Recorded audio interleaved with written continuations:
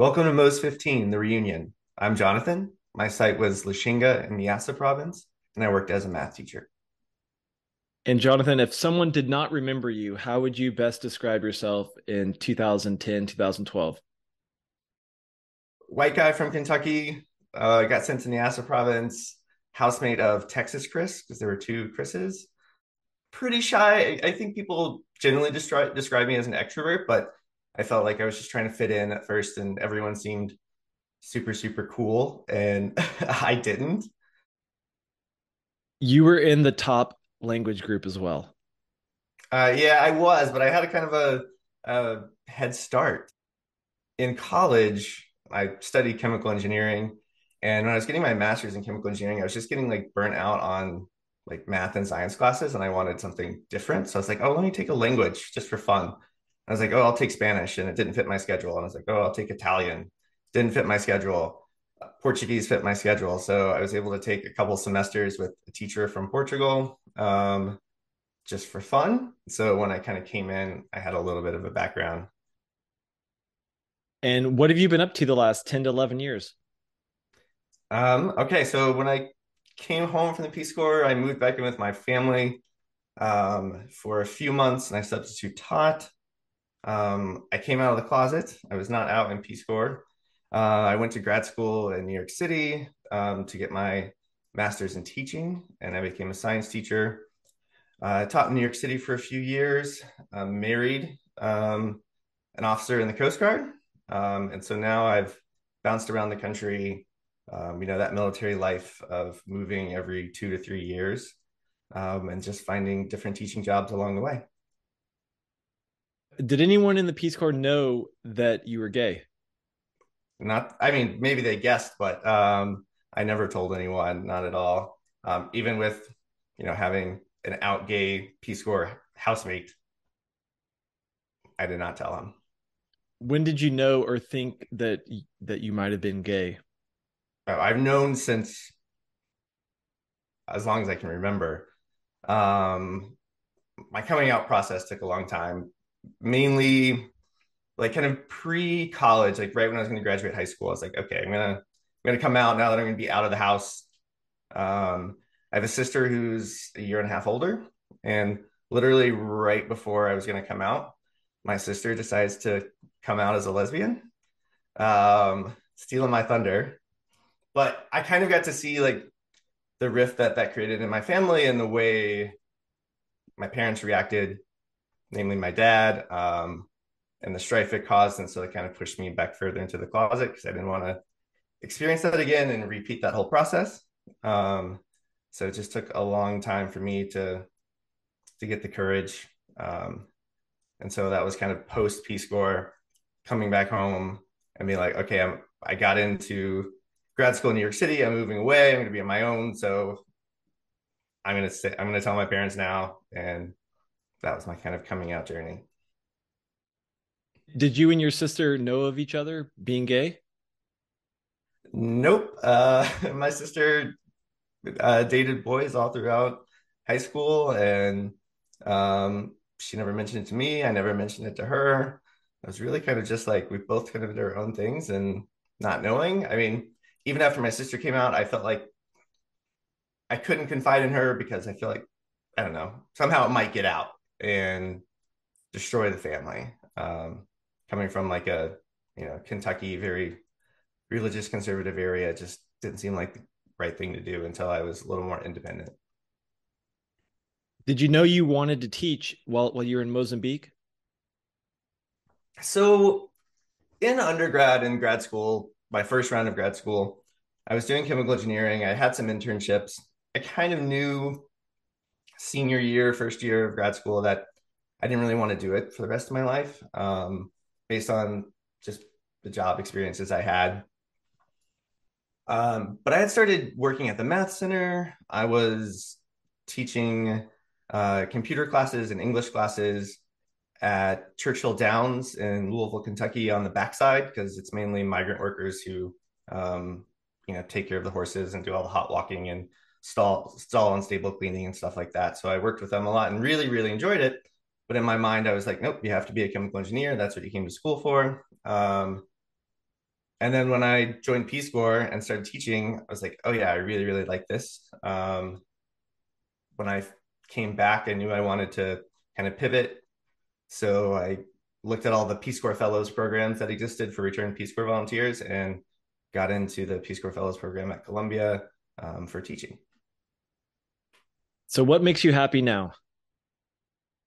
Just time with my husband right now. For the past couple of years, we've been living in rural Alaska. Being a Coast Guard officer, he's on a ship that's gone quite a bit. Last year, he was gone for 8 months. Currently gone right now. So any kind of time that I can get with him makes me super happy. Travel. We just recently took a trip to Norway and Finland in February, which is kind of crazy, but we got to see like Northern Lights. We could have seen them here in Alaska, and we have seen them here in Alaska, but we wanted to like get above the Arctic Circle, and so we're like, let's go somewhere else. I'm kind of obsessed with pickleball. I've been obsessed with pickleball for like the past 5 or 6 years. I don't know if you're familiar. It's kind of sweeping the nation. When we lived in Seattle, I learned, and I've just kind of fell into like I need to play pickleball. Like every time we move or get to a new duty station, I have to like quick Google, figure out what's the pickleball scene like, where are the courts, where do we need to be living. When we moved here to Alaska, and I was looking online, I was like, uh-oh, there's not pickleball. And I got here, there was like a group of like 4 people playing, and it was like really low level. And I was like really, really sad. But I've actually spent a lot of time working with the community and kind of like drumming up support. And 2 years later, we play 5 times a week, and we have over 70 players for a town of about 6,000 people. So, yeah, that's kind of like my passion. I teach beginner pickleball on Saturday. It's a lot of fun. Oh yeah, I've always been into puzzles. So recently I've been getting into cryptic crosswords, which are kind of like the British variant of crosswords. It's like word nerdiness, but to the next level. Can you break that down a little more? I'm not sure what a cryptic puzzle means exactly. So a cryptic puzzle would be where like standard crossword, right? But every clue has 2 parts. It has one part that's your normal like definition that you would see in a regular New York Times crossword. And then the rest of the clue is a different way to get at the answer using wordplay, whether that be like anagrams, charades, reversals, deleting letters, adding letters to other words. But they don't tell you which part is which, like which part is the definition and which part is the wordplay. That's up for you to figure out. So just different level of crosswords. They're actually the most common crossword type in the UK. The New York Times does release one like every 8 weeks or something. Um, but yeah, just the next level, trying to get better at them. I American crosswords kind of got boring to me, um, so trying something else. How did your Peace Corps experience prepare you for the lockdown and the pandemic? I don't really know if it did, to be honest. I don't know. I feel like lucky that I was able to kind of keep my job and teach remote. Um, it wasn't difficult. We didn't have like the run on toilet paper. We didn't like all that stuff was available where we were living. Uh, so I don't know how much it really helped. I mean, maybe just with the resiliency thing, like ability to adapt to change. Um, but yeah, I don't think they really correlated that much. The next section of questions are a little more rapid fire, but feel free to expand if you would like. How many first dates did it take you to meet until you met your husband? 3. That might be the best or the lowest for people that met a new spouse so far. Really lucky. And how many Peace Corps weddings have you attended? 2, if you count my own. I also attended Jama and Crispy's. Are you planning to have any offspring? No, thank you. I always, you know, say I have like 140, 150 kids because of teaching, but I have 8 great nieces and nephews, and I'm really happy in my role as an uncle. we don't feel the need to have kids. We're enjoying our what is it, like dink, double income, no kids lifestyle. I'll say when I was teaching, when I had my own kid, it made teaching a lot better because I literally just had no time or extra energy to spend on teaching. Like I literally had a set schedule, and after a certain time, I had to go home because I had other stuff to do. It actually made teaching a lot better for me. Yeah, I just can't imagine I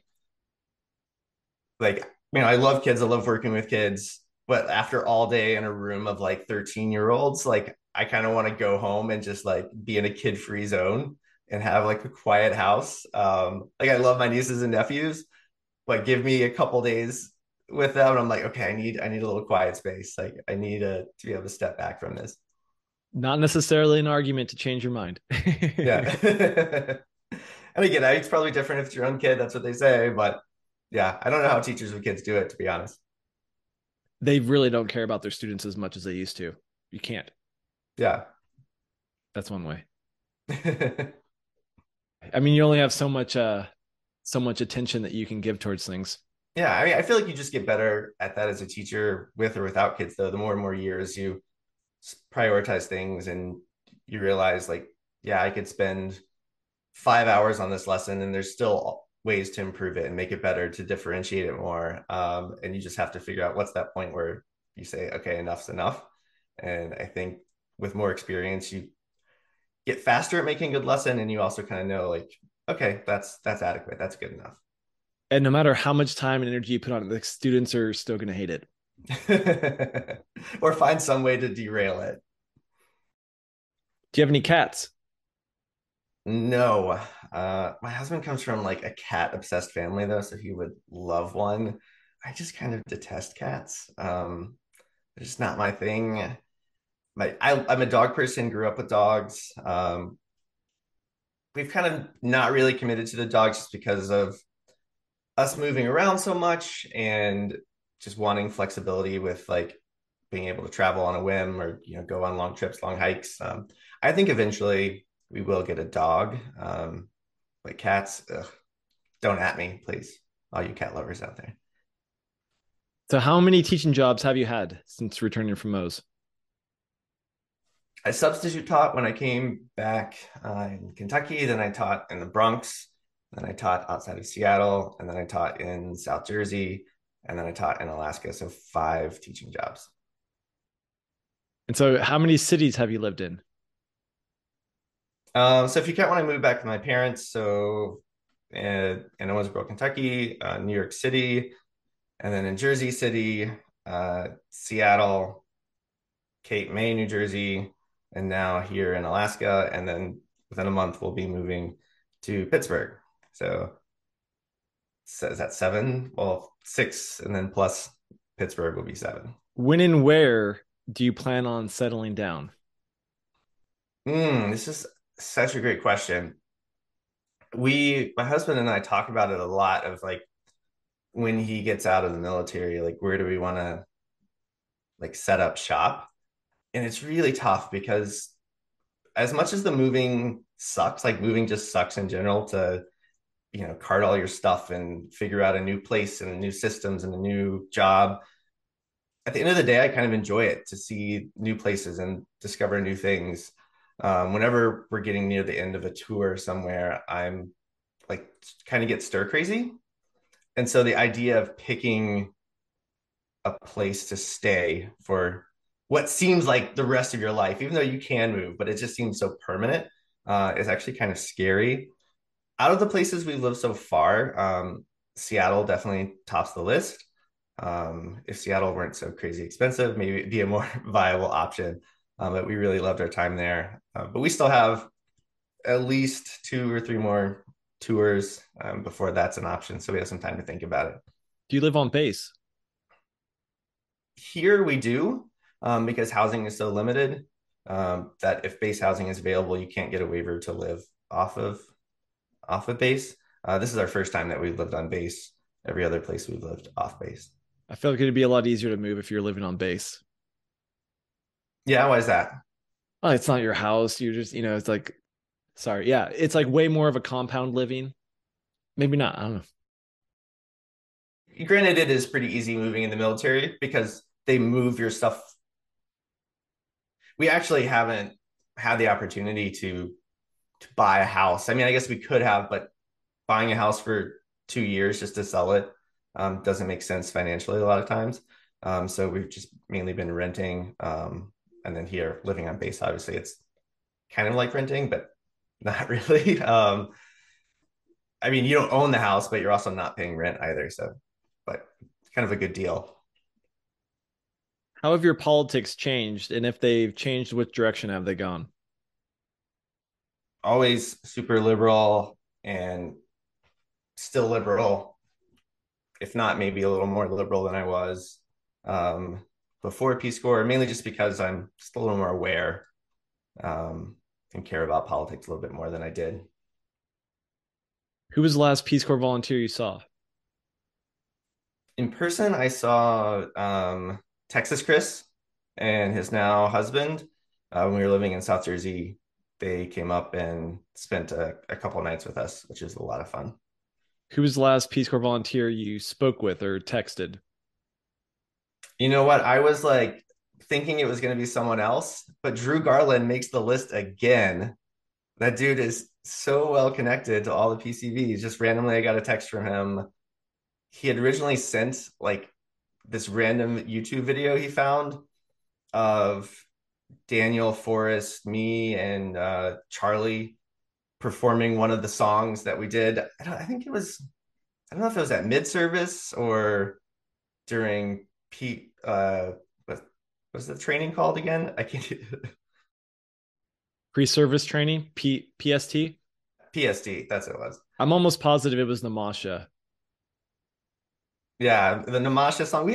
We did multiple songs. I don't remember exactly which one it was, but he sent me that video, and then we end up like sharing our Christmas card photos a little bit later. So yeah, Drew Garland for the win. There's actually been a recent run of just Drew Garless listness. There's been no Drew talk for a while, so Well, when Drew hears this, he's gonna reach out to every Peace Corps volunteer that he hasn't been in contact with. just to keep himself fresh. But this was actually pre podcast, so Okay, yeah. okay. Yeah, I should switch it. Before the podcast started, who was the last Peace Corps volunteer that texted you? Yeah, there's a loophole in there right now. Who was the last Mozambican you either saw or spoke to? I get quite a few text messages from former students.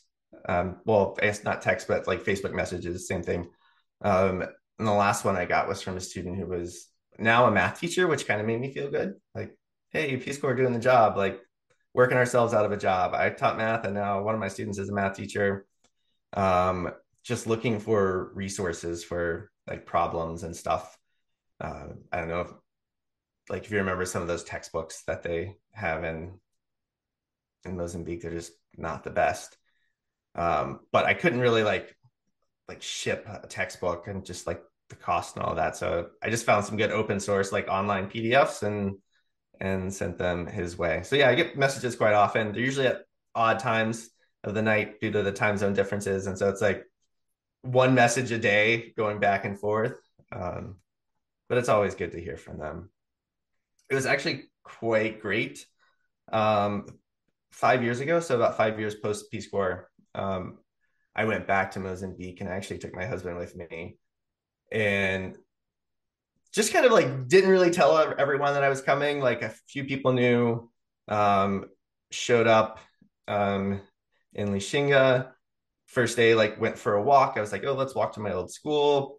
And just on the road, all of a sudden I heard like Professor Brownie, Brown always became Brownie. And it was one of my former students, and like it was so great to see him. And he was like, where are you staying? And I told him, like, next morning, like 6 a.m., of course, like I'm getting text already, like, hey, we're all outside the hotel, like, come and hang out with us. And they wanted to go get beers. At that point, it was like 7 a.m. But it was just a really cool experience to like, kind of come back and feel like, oh, I belong here.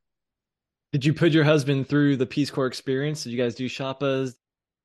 Uh, we did. Well, we lucked out that um, some of our Australian friends, because we actually flew into Malawi because it's just much easier to get to northern Mozambique from Malawi.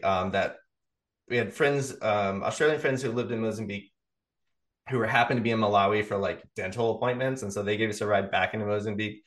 But then we did like an open back shapa to Lake Nyasa, and it was like all fine and dandy at first, and there was like so much room in the bed of the truck. We were all like sitting down, and I kept on telling Ken, I was like, like it's gonna get more full. It's gonna get more full, and we're stopping at every little village along the way and putting more bags of maize and whatever and sodas to like the point where we're like barely hanging on, like we're almost about to fall off, and then we got to some other little village along the way, and there was an entire like dugout canoe, just like giant dugout canoe that they decided to add on the top, and it was like there's no way it's gonna fit. And I was like, Ken, it's gonna fit. Like it's Mozambique. Like they will find a way to get it on.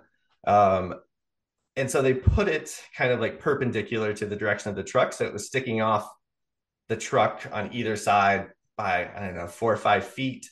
And then we were sitting behind it, and like the trees are getting so close to the Oh road, and man. Ken's freaking out, like it's gonna hit a tree, and then it's gonna push the canoe off, and then it's gonna push all of us off, which was a valid concern, and it was really close at some point. And yeah, Ken had like back issues for like days after that shopper ride. So yeah, we didn't like posh pour it up. Granted, we stayed in like the nicest hotel in Lishinga, which is not like anything luxurious, but compared to like our Peace Corps days, yeah, it was luxury.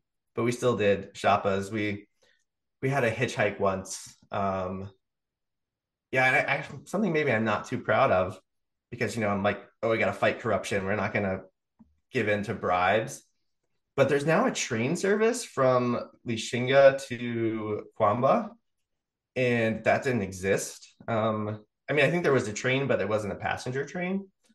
So we were trying to get back down to the Malawi border when we were leaving to make our flight, and there were like no shoppas, and apparently that's the train day, so the shoppas don't run because everyone takes the train.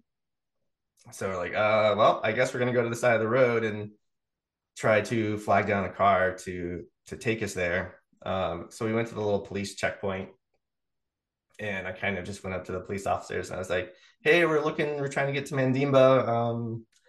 If you could stop any cars." And I was like, "Guys, want any snacks, any sodas, and that sort of thing." And then the next like Toyota Hilux that came down, they stopped it and pretty much told them that they were going to take us to the border, all for the price of 200 Medicash. So not my proudest moment, but we had to make that flight. So It could have been a lot worse. That's a respectable bribe right there. All right, now we're gonna go pre-Peace Corps. okay. Why did you join the Peace Corps? Well, I think that's when I was discovering that I didn't want to be a chemical engineer, like I previously mentioned. Kind of like the teaching thing. I think it was also kind of a form of escapism for me, like satisfying that wanderlust, that adventure that I wanted.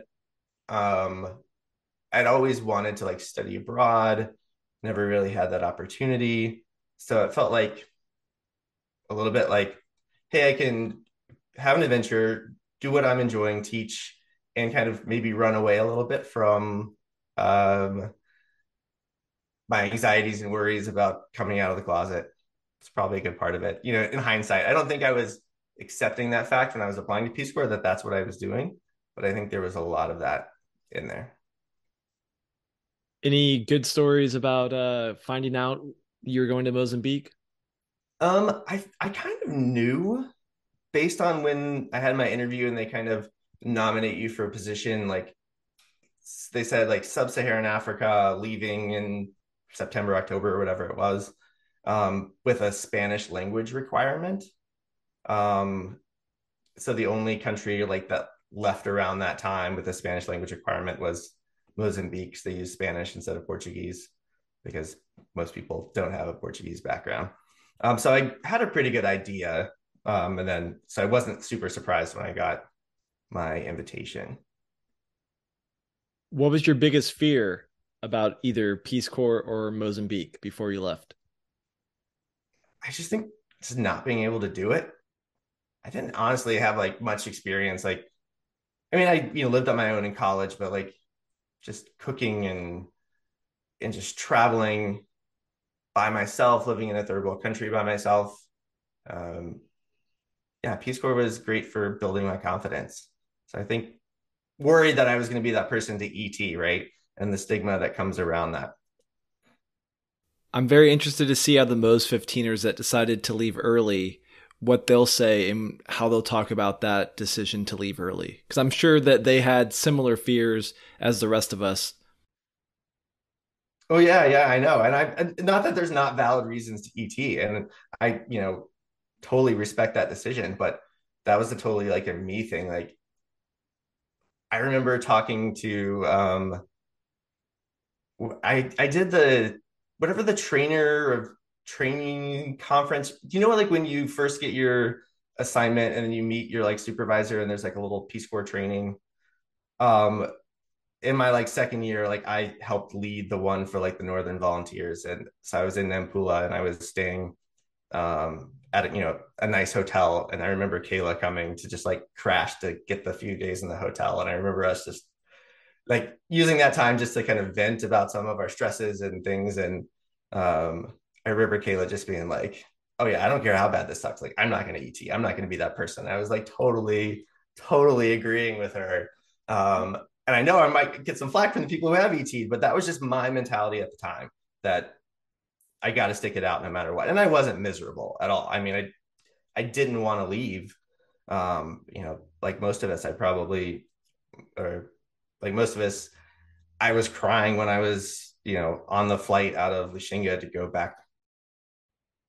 Okay, so now we're going to transition to training.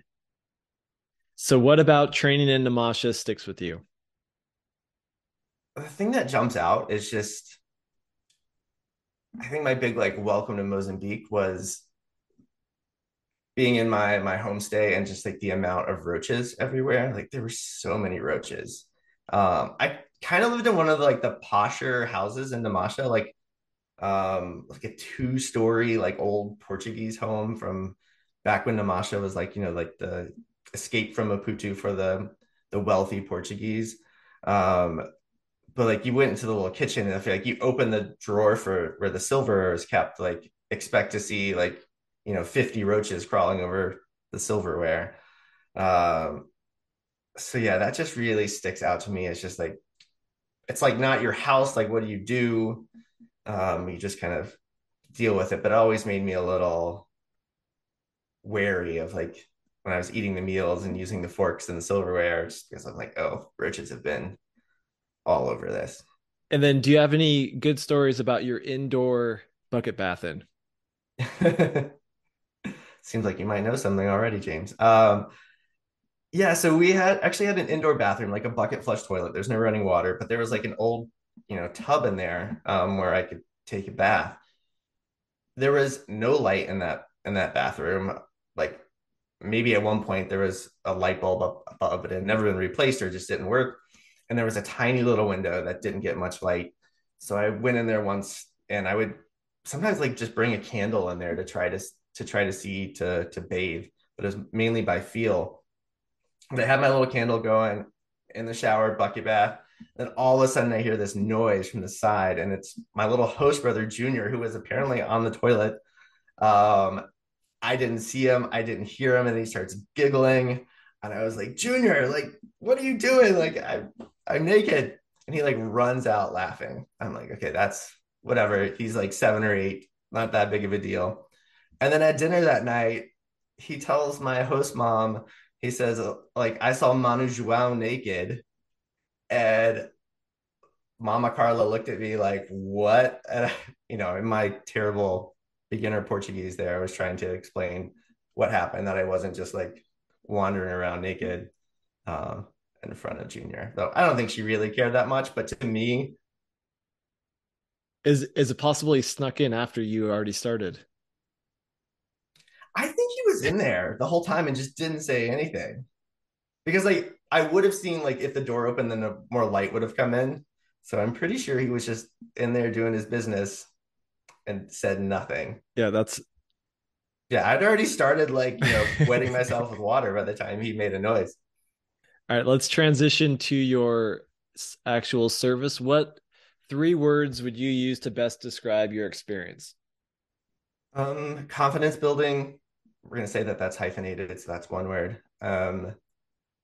Walking, just using my feet to get everywhere, uh, and friendships with Mozambicans and Peace Corps volunteers alike. What do you miss most about Mozambique? So I will say to this day that my favorite place in the world is being on the shores of Lake Nyasa. On the Mozambican side, that's a little less developed. Like the stars there at night laying on the beach are just like no other place on earth. So I really miss having that getaway. Can I interrupt you briefly? Yeah, So Lake Nyasa is called Lake Malawi in Malawi, right? That's the same lake. correct. Yeah, it's the same. It's also one of those things that doesn't really make sense because Nyasa in Nyanja, which is kind of the language along the lake, the local language means lake. So when you say like Lake Nyasa, it's really saying lake. What do the locals call it? They call it Lago Nyasa. Yeah, I mean, I guess maybe the people living along the lake in Nyanja just call it Nyasa. I'm not sure. That wasn't the local language in Lishinga. Okay, and then I interrupted you. You're talking about the stars and It was actually really cool because I got to share that with my husband when we went down to the lake. It's a little different now though because the village of Maponda now has electricity and they didn't before. So there's a little bit of light pollution. So the stars aren't quite as great, but great for the people in Maponda for getting access to electricity. When I looked at this question, I was just thinking about the way that you're kind of treated by Mozambicans who view you as friends. I remember spending a lot of time at one of my Mozambican friends' house. He was a teacher at my school. Um, and he lived, I don't know, probably a mile and a half, maybe 2 miles away from my house. But no matter what, at the end of like every time I hung out over there and I was going to go back home, like they would insist on like walking me back to my house the full way there, and then they'd have to walk all the way back. And it's just little things like that that like just really meant a lot. And so I don't know if I mean you might see someone to the door now, but you're never going to be like, oh yeah, I'll walk you all the way back to your house in the U.S. maybe maybe we should start that. Well, it's sad that most places in the U.S. aren't walkable though, right? You'd have to get into your car. It'd It's take a while. It'd take you like three yeah, weeks. it take you a while for sure. What do you miss least about Mozambique? Public transport, chapas, it's got to be. Yeah, I'm I'm like too old for that anymore, even though I'm not that old. But even going back, like I would have been like 5 years after, I don't know, like I was like 31 or something. I was like, this is way worse than I remember it. Yeah, I agree. There's no way I would be able to travel like I did. Mm-hmm. How's your Portuguese? Done that. I freaking love Portuguese. I'm like a language nerd. I mean, I'm a nerd in a lot of things.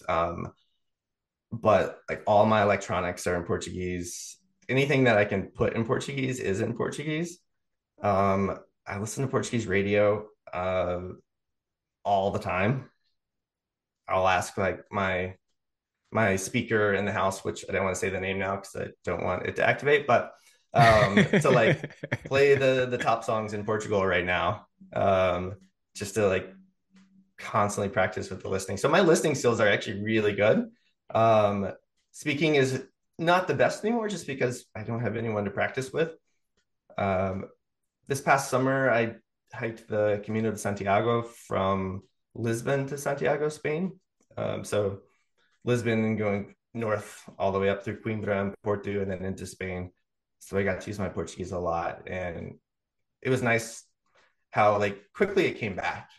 Um, and I felt like I did a decent job with my Portuguese while I was there. Have you learned any other languages? I have not. My Spanish was decent before going. I feel like now it's that Portuñol, right? Um, I've had to use Spanish quite a bit in talking to like students' families, parent teacher conferences. And I always just kind of preface it with like, I don't really speak Spanish. I speak Portuguese, but I'm going to do my best. But we can always get the message across. But no, Portuguese, English, and then that little bit of Portugal. What are a few things you did a lot in Mozambique that you never or rarely do now that you haven't mentioned yet, I guess? Carrying water on my head, or trying to at least. The Our water situation in Lishinga was like originally we could get water from the school tap that was next door, but then the pump broke, and so that only lasted for like the first month. So we had to get our water from a neighbor's well, and I'd always try to carry it back in Mozambican style, but I'm just not as strong or as capable as a Mozambican woman who were freaking badass. And yeah, I got to where I could do like the one hand, right? With a full 5 gallon bucket or maybe more than that, but never the hands free. Even with trying to like wrap the capulana, to help with the head, but just couldn't do it. No, the water bucket is very impressive. I also could never get that. Yeah. I could carry like bags on my head, that Hmm. they'd formed your head. That wasn't as hard. Like that was actually a lot easier than most people would think. Yeah. But the bucket of water, yeah, that's skill. Yeah. I would just get admonished by all of the Mozambican women at the well. Like, you need to pay someone to do that for you. Like, you're terrible at this. And it's like, no, I'm gonna do it. What was your malaria medication adherence plan? It was okay at first. And then I just felt like time I got to site, I was just like very angry. Just felt angry all the time. Um, and I had a weird side effect that I can't 100% attribute to the malaria medicine. But when I stopped taking it, it went away. But I would like be teaching in front of my students, and I would just get this sensation that I was like wetting myself. And like freaking out, like I'd like quick like step out of the classroom and like I'd have to like check because I felt like I was wetting myself. This sounds really, really weird, but it's the truth. I wasn't. Um, and it just kept happening. And then when I stopped taking the medicine, it went away. So I didn't completely go off of it. I just didn't like take it as often as I should have. And I think when I traveled, um, I would take it. Really, the mosquito situation wasn't too bad in Lushinga itself. Like, it's Lushinga sits up on the high plain, one of the coolest sites in terms of weather, like kind of along the lines of like Angonia, where Amanda and Ariel were. Um, yeah, just mosquitoes weren't a huge issue. Like, there were mosquitoes, but it wasn't insane. Did anyone from the US visit you while you were in Mozambique? My friend Joe from college came to visit, and it'll be a trip that he'll always remember. Maybe not in the way that he wanted it to, but he flew into Malawi. I met him in Malawi. It started off kind of shaky with we were trying to get to the border before the border closed to get back into Mozambique. We were in a shopper that just wasn't filling up, so they're not going to leave if they're not full. This other car came along, like a private car, and I asked, I was like, "Hey, are you going? Can we get with you? Ride with you? We'll pay you the normal fare." They said yes, but then the shopper driver got mad that we like left his shopper, so like stood in front of the car and like didn't let us leave and was yelling and screaming. And I was a little more chill about it because like it just happens, like just wait it out. Like the guy's eventually gonna move. And he did, but my friend Joe, I think, was a little freaked out. We get to the border, we have to race across the border. The Mozambican side is already closed, and they said, nope, you have to come back tomorrow. But I just kind of pulled the, oh, like I want, like, I'm a teacher, because teachers are highly respected. I brought my friend all the way from the US to try the famous beans of Niassa. Um, like, they love their beans in Niassa. Niassa beans are the best. And they opened it back up, let us in. We get back to our house that night in Lashinga, only to have someone try to break in that night. Which if you interview my housemate Chris at some point. He's gonna like rail me for being the person who like Chris knocked on my door, told me there's someone trying to break in, and I woke up, responded, and then fell back to sleep. And he gives me a lot of grief about that. But then yeah, so my friend Joe's first night at the house and Chris are like barricading the door as someone is trying to get in. I think they just saw extra people there that night, and Kylo was there too, actually, because Kylo had come up with us to visit at the same time. So yeah, and then so it was like, okay, I'm going to take my friend Joe to the lake because he needs to relax. This has been a kind of a crazy experience. Well, on the shopper ride to the lake, we get to, I think it was Maniamba, a small village, but there was apparently some like police violence against someone in the village, and the villagers were upset about it. We're not allowing any of the shoppas to pass through. So our shoppa got there and they started like shaking it and trying to like flip it over. And our shoppa driver had to like quick go into reverse and like go around the town and like speeding like through like making his own like cortamatu. Anyway, so it was just an experience and a half for my friend Joe. Um, all in all, I think it was a good trip. But if you ask him about it, he was pretty terrified the whole time. Yeah, got the full experience all in a period of a week. And you haven't mentioned what your most trouble you could have gotten into was yet. Yeah, I forget who was saying that they're like a huge rule follower. Was that Vivian? Maybe I don't remember. I don't remember, Like half the but people I think have been rule followers. yeah, I'm a pretty big rule follower. I took I could have gotten in a lot of trouble when I traveled out of country, but I did let them know that I was leaving. I went to Malawi, and when I came back, they denied me entry. Remember that, like how Peace Corps had so many issues with like our visas. Well, like we thought Peace Corps told us that we had like the multiple entry visas, but then I tried to get back in. They denied my entry and said it was only a single entry visa. And I was like so sure that Peace Corps was right about this that I had a multiple entry visa, and I thought they were just trying to like get a bribe out of me that I argued and argued. Like, no, they were the ones right. Like we had the wrong visas. I had to buy a tourist visa to get back in. That was only for like 15 days or something. And then when I called Peace Corps about it, they were like, can you just go to like the provincial office of immigration and see if they can give you one? Like it was like, okay, come on, Peace Corps.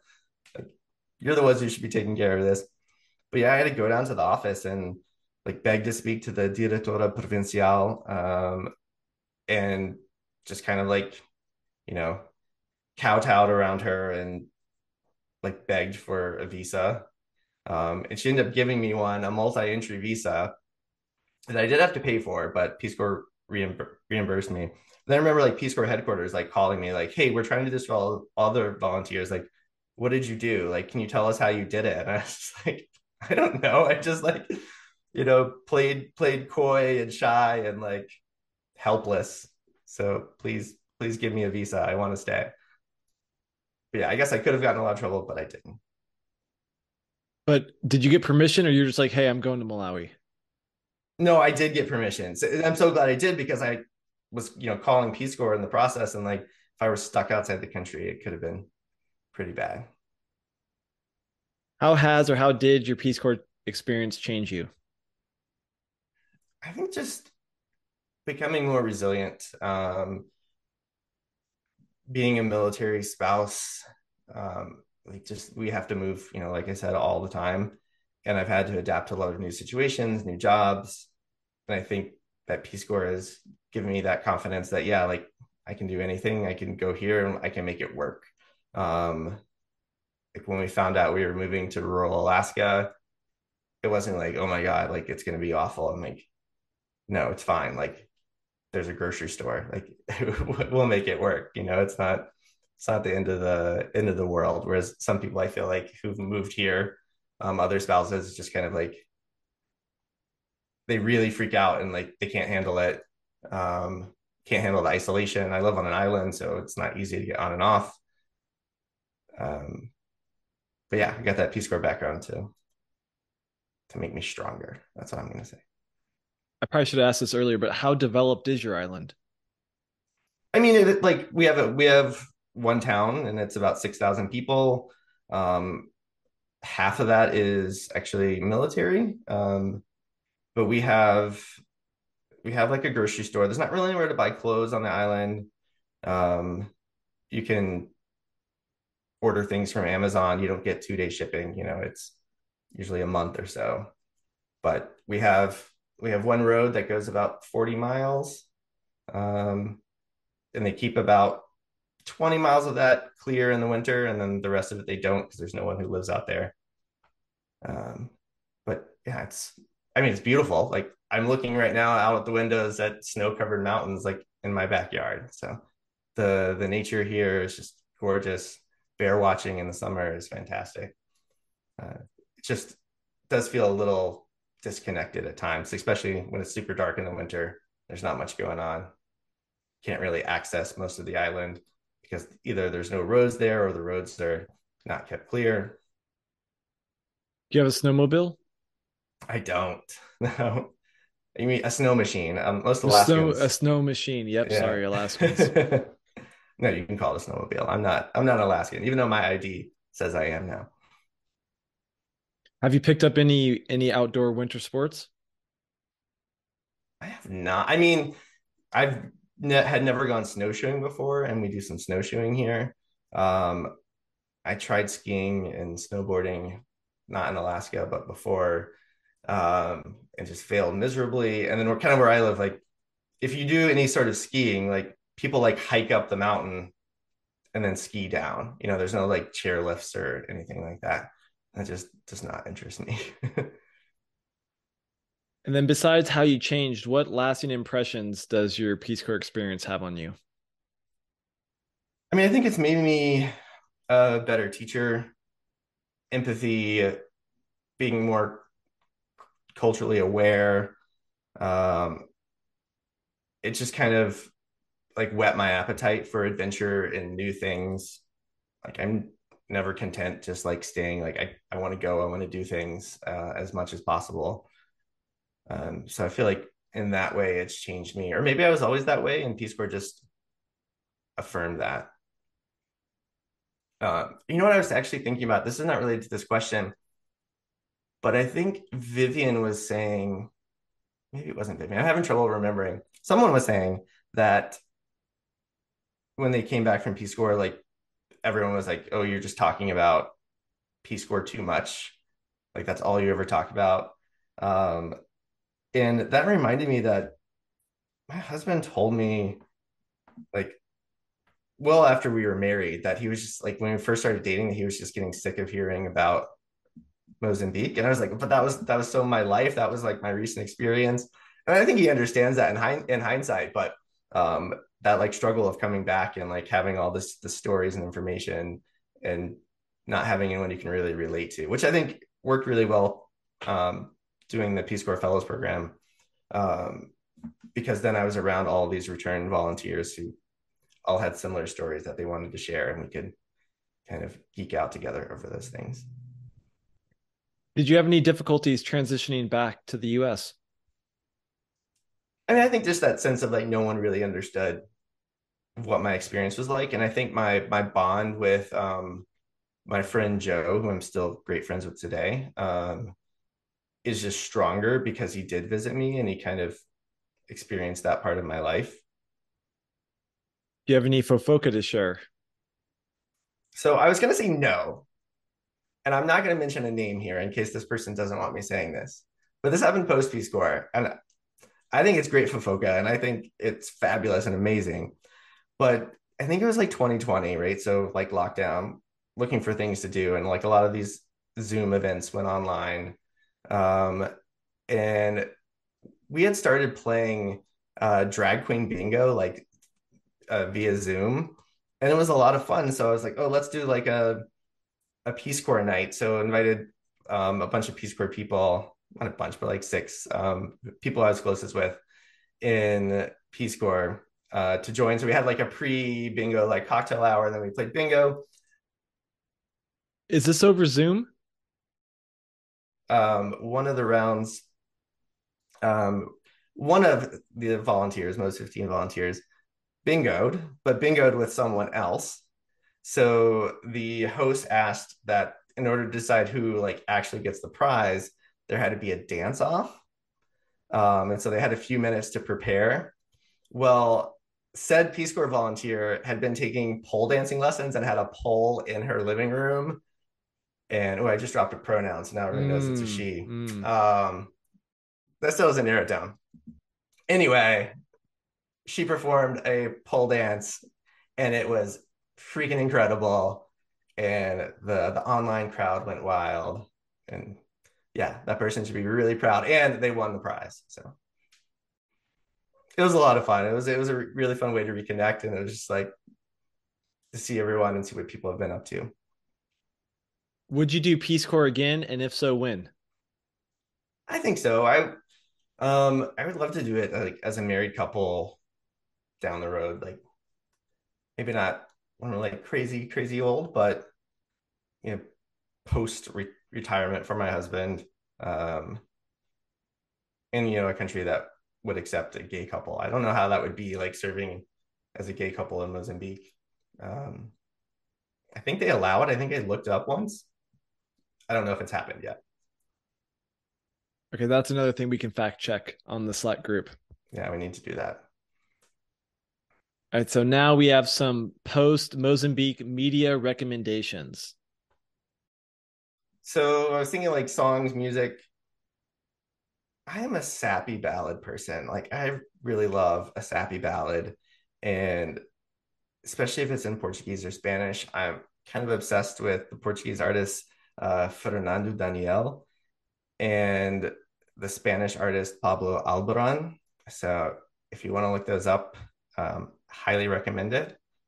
And then for a song, I thought I would do a throwback song to Peace Corps Mozambique because you probably haven't thought of this song and you should think about it. Um, James, do you remember the song Próximo Ano? Not without a melody or some music. Oh, I will not sing it because everyone's ears do not need to bleed right now. Um, but it was just like played and played in every baraka in probably all across Mozambique on repeat. We actually played it at our wedding, and it was just like all the Peace Corps volunteers like came out and just like jammed to that song while everyone else just looked on as like, what's going on here? Who are these crazy people dancing to this ridiculous song? Did you share that song on the Slack group? I think I might have. I think I might have posted a YouTube link. Okay, then in that case, I do remember it, but I don't remember it by the title. Okay. I mean, it's a very repetitive song, so like it gets in your head. Nonfiction book.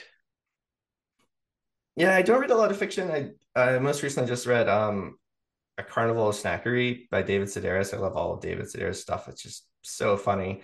This is just kind of a collection of his like journal entries and had me rolling on the floor laughing. I like wanted to share them with my husband, but he was on the ship, and so like the only way to really like contact him is like email when he gets signal every now and then. So like I had the physical copy of the book, not like a digital copy. So I was like retyping entire like sections and journal entries just to send to him because they were so great and so good. Um, so highly recommend A Carnival of Snackery. And David Sedaris, surprisingly, because he had a connection here, came to do a reading in my small town in Alaska last year. I got him to sign a copy of one of his books that I had and got to meet him. David Sedaris was unmasked. I was masked, but during his reading, and I was sitting in the audience, I met him before the show and he signed my book. I was like, oh, my throat's a little scratchy. Like, I don't know if I feel the best. And then turns out that was my first time to get COVID. And then he was on um like CBS Sunday Morning, like 2 weeks later, or maybe 3 weeks later, talking about how his like little tour of Alaska and how like he got COVID in Alaska. So I like to think that maybe I don't like to think, but I don't like the idea that I might have given him COVID, but I probably gave David Sedaris COVID. Luckily, he's okay. Are there any films, TV shows, books, or anything that you ingested a lot in Mozambique that you still revisit? So I just watched a lot of like comedies and like lighthearted stuff. I've never been one to watch a lot of serious dramas. Like I think I watched the first season of Breaking Bad, and it was just like too stressful. Like I've never finished it since.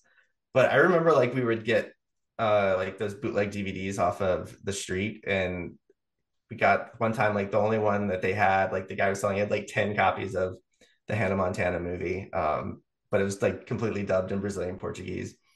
And I was watched it one night with Mo's 16er named Laura, who ended up being a site mate in Lashinga. And yeah, it's just that movie is just so good, especially in the over the top Brazilian Portuguese. And if Laura's listening, I just want to say one word to Laura, which is borboleta. She'll know what it means. Well, you should find yourself a copy of Hannah Montana dubbed in Brazilian But I Portuguese. don't think it was like the official dub. Oh, You know what it's I mean? absolutely not. No, no, no. You got to dig hard. You got to dig hard on that Yeah, one. some random Brazilians who just decided to sit around and like dub this movie in their own voices, and it was so bad. All right, Jonathan, do you have anything else to share? Just a big thank you to you, James, for doing this. It's been incredible to catch up with everyone. I've really enjoyed hearing everyone's stories and what they're up to. So thank you to you, and thank you to all of those 15ers who made my experience what it was and helped shape who I am today. Estamos juntos. Okay, well, thank you for your time. We have been going for a while now, so All right, James, thank you. Hey, Mo's fam. This is Shane from Mo16, Shimoyu. James was very generous to give me a minute here to speak about Friends of Mozambique, which is a 501c3 nonprofit founded by Mo's RPCVs, is a way of continuing to make a positive impact in Mozambique post Peace Corps service. The most important thing that we do is fund small grants to community groups in Mozambique. Projects have ranged from everything from teaching girls to code to youth empowerment through soccer. As a small organization, we are very intentional about choosing small, always less than $1,500, but impactful projects to get the most bang for our donors' buck. The best thing about Friends of Mo's is that 100% of donations go directly to projects in Mozambique.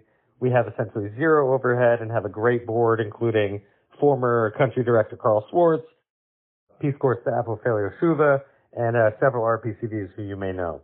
If you want to learn more about Friends of Mo's, go to friendsofmozambique.com. Follow us on Facebook and Instagram. We're not on the TikTok yet, but maybe one day. You can learn more about our projects and make a donation if you are able. We guarantee your donations will be making a huge impact in Mozambique. Thanks, everyone. Estamos juntos.